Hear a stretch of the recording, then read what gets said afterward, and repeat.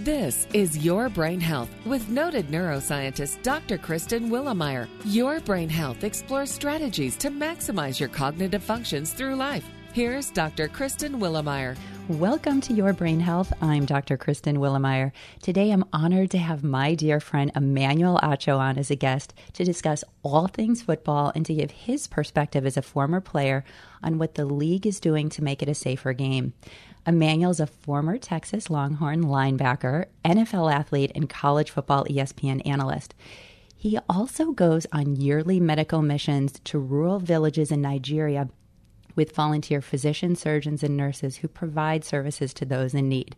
So my incredible friend not only cares for his own brain health and the health of his former colleagues, but he has a deeper calling to support the health and well-being of those in parts of the world which don't have access to the medical personnel and facilities that we are so blessed to have. So welcome, Emmanuel. Thanks for being a guest on my show today. Of course. It is always a pleasure to talk to you. And remind me, don't you also have a master's in sports psychology? I do. I have my master's in sports psychology, so I try to stay well-rounded. But like you know, the brain just fascinates me, what motivates us, what motivates athletes in particular. So I'm super fascinated by the mind. This is why I love you and why I think you're a perfect guest on my show. And I wanted to jump right in because, as we know, the NFL is an entertainment league, and it's tasked with making the game exciting, creating rules that promote scoring, but now it has the task of protecting the neurological health of the players. And every year they change rules, and they really say it's committed to making the game safer to protect the players from unnecessary risks and injury. So I just wanted to get your opinion as a former player. Do you think the league is on the path towards making football a safer game?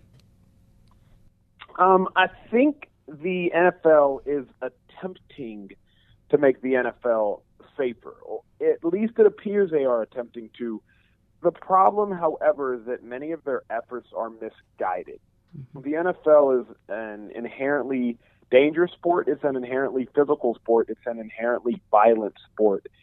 So they are making rule changes, and anybody that follows the NFL has seen the backlash from their rule changes. They're trying to beef and bulk up what constitutes a defenseless player. But in doing so, you're truly hurting the game of football itself. So there isn't an easy way to do this, and I'm not going to sit here and say that the NFL has an easy solution, but I do think their effort is currently misguided and their energy towards making the game safer is currently misplaced. This is why I love having you on the show, because you have a perspective as a former player. Now, what years were you in the league? I was drafted to the Cleveland Browns in 2012, and my last year was with the Eagles at the end of 2015. And did you have any concussions while playing? The only concussion I ever got was as a junior in college. I was making a tackle. I played for the University of Texas. It was a autumn day in Lincoln, Nebraska, and I was going to tackle a running back, and I hit my head to the side of his knee, or the side of my head to the front of his knee, and I genuinely only remember the rest of that game from watching film. I completed the game. The concussion happened on the third play of the game, but I genuinely don't really remember much of the game outside of watching tape. Oh, my God, that's wild. And so you continued to play the game, and at that point, playing in the NFL, was there any sideline assessment that was done on you? It was still relatively new. It's really not until the last year or two that the NFL is finally taking concussion protocol seriously. You know what? College teams and NFL teams, they have sideline evaluations, but if the athletic trainer is being paid by the team, then it's really in the best interest of the team for the player to go back out there. So it's not until the NFL has finally had neutral arbitrators to be on the sideline and make sure a player is healthy before they go back in.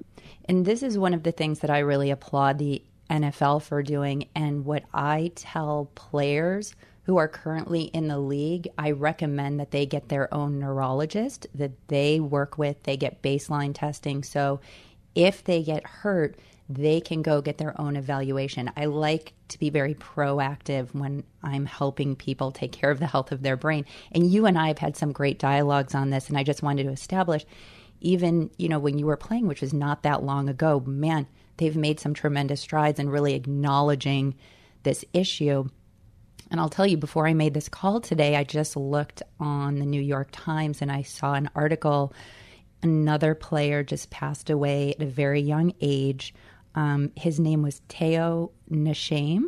He was a linebacker for the Eagles, died at 30 years of age with CTE. And from all the work that I've done with the players, these kind of things are heartbreaking to me. So I just wanted to get your thoughts on, now that we're seeing these increase in the players that are being diagnosed with CTE, what are your thoughts on these findings, and how is it impacting your view of football? So I researched CTE a lot, even towards the end of my career, and had plenty of dialogue with you off the record, on the record, etc. Every NFL player has to make a decision. In life, every decision is based on risk and reward. And NFL players have to make that decision. Ultimately, the question is the money worth the potential damage to your brain? But first, you have to understand, what is the potential damage to my brain? Because you cannot make a decision if you're not educated on both sides of the matter.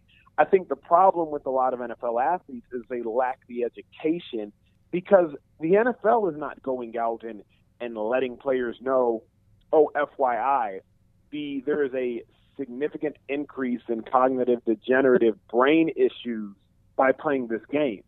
So players have to take it upon themselves to do the research. My brother's still in the league. He's going on year 8 with the Chicago Bears. And in all honesty, I'm happier when he plays less every game, because I'm like, that's less of a chance for injury. Right. So personally, I understand the players are making a lot of money. They're making good money. I just wish that each player had the knowledge of what exactly CTE is and how they could at least better help themselves, given that they are going to continue to play. Right. And that's why I love you in the position that you have, being able to help educate players, your brother, former colleagues. And I'm really just so proud of you for taking that stance. And a question that I have, and a lot of people talk about this. So there was a study done by the Aspen Institute, which is a nonprofit think tank, that recommends that USA Football, Pop Warner, and other youth football organizations should not have kids play tackle football before the age of 14. So I think you and I both agree, youth sports help to build positive experiences, teamwork, and skill development. This is a time when the neural circuitry in the brain is in an active growth phase and is extremely vulnerable to concussive and subconcussive impact. So what are your thoughts on the call to delay the start of tackle football? When did you start playing tackle football? Let me just ask you that. So I started playing when I was 8 years old, and I think the call to delay the start of tackle football is genius. I don't think there's a reason that a fourth grade 8-year-old, which was where I was at, there's no reason for that young 4-pound running back to be, prancing around the grass, getting hit by 120-pound, pre-adolescent kids. There's no need for it. So I agree with the delay in tackle football. Personally, that's my stance right now. If I were to have a young one, I probably wouldn't let them play tackle until 12, 13, 14. There's just really no point. Football does teach so many incredible things, and padded football teaches so many incredible skills that transcend the game itself. But again, it's all cost-benefit analysis. Right. What about tackle football? Well, I guess you do need to learn those skills during high school. And so I'm like, can't we delay it until the end of high school. But you know me, I'm torn. So I'm all about how long can we protect your brain health, because truly the issues that we're seeing, it's the length of time that you play the game and the number of impacts you have over time that's really causing the early degenerative processes in the brain to begin. So I do like that we're delaying it, and I really appreciate your thoughts on that. Now, let me pivot to the football helmets. And you and I have discussed this before, so they do a great job at protecting the skull from fractures, but we know they're ineffective at preventing subconcussive impacts or protecting the brain from injuries. So football helmets do a great job at protecting the skull from fractures, but they're ineffective at preventing subconcussive impacts or protecting the brain from injuries. So I'm curious, what are your thoughts on the new helmet technology like VC01? And for those of you who are not familiar with VC0, it's essentially a multi-layered helmet design that's now being used by most NFL teams, really to help mitigate the linear and rotational impact forces to the brain. The helmet costs upwards of $1,500, and they say they can do 300 different sizing options to fit various head shapes, and they have a design that actually expands a player's peripheral vision. So what do you think about this technology, Emmanuel, and what are your friends saying about it? That's a really good question. So I actually work pretty closely with Visus and their CEO, Dave.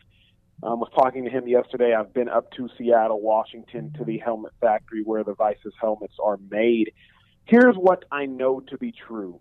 The game of football, because it is inherently dangerous, there is not a rule change that can occur that can still keep the integrity of the game, but also protect player safety. Mm-hmm. So then what must occur must be a higher standard of protective equipment. What I appreciate about Visus, it does not claim to limit concussions because a large enough case study has yet to be done. But what it does do is it has clearly tested the best from both the collegiate and the NFL testings when it comes to the reduction of impact force. I've seen the helmet. Mm-hmm. I've seen the structure of the helmet. It's very new age. It's actually it's pretty phenomenal just from a engineering standpoint. What I know is that the helmet needs to continue to evolve, obviously become more price effective because, like you said, it's $1,500. A lot of those kids in the inner cities can't afford it. And so to answer your question, and the crux of the issue is, I personally believe helmets such as Visus are the only way for the integrity of the NFL, of the game of football to be maintained, but also for safety to be upheld. You have to hope for a product like Visus. That's wonderful. Have you tried one of these on? Yes, they came and met me in the Dallas area, and they showed me the helmet. It's the most level way to explain it is, imagine catching an egg from a distance. If you were to toss me an egg, if we're in the same room 15 feet away, I wouldn't try to grab it tensely or it would break. Instead, I would try to decelerate the force, the egg so that it wouldn't break, essentially based off the premise and principle of force equals mass times acceleration. Then how do we decrease the force of a hit? We decrease the acceleration. Mm-hmm. So the helmet, in a nutshell, tries to decrease and absorb that blow so that it can be less impactful. Yeah, it's just a reduction in G-forces to the brain, and I can't wait to see the data that comes out on that because, as you've said, the game of football is inherently violent, and so we've got to find other ways to help support and protect our players' brain health. Is it lighter than the Rydell helmet? No, so currently I believe the Visus helmet is a little bit heavier, mm-hmm.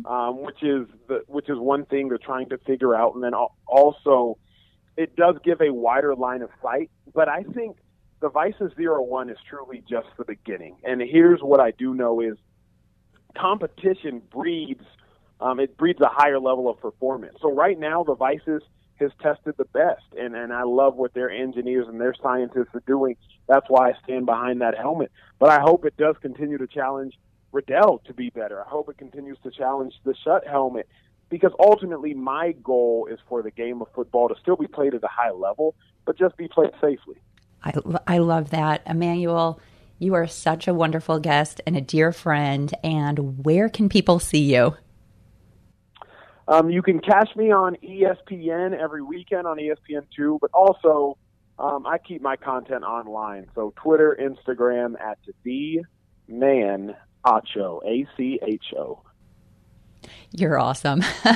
Emmanuel, thank you so much. I would love to have you back on the show. And as you know, I'm wishing you much continued success. And thank you again for your insights. They're very valuable. Of course. Have a good one. You've been listening to Your Brain Health with Dr. Kristen Willemeyer. For more information or to contact Dr. Willemeyer, visit drwillemeyer.com. That's DRWILLEUMIER.com.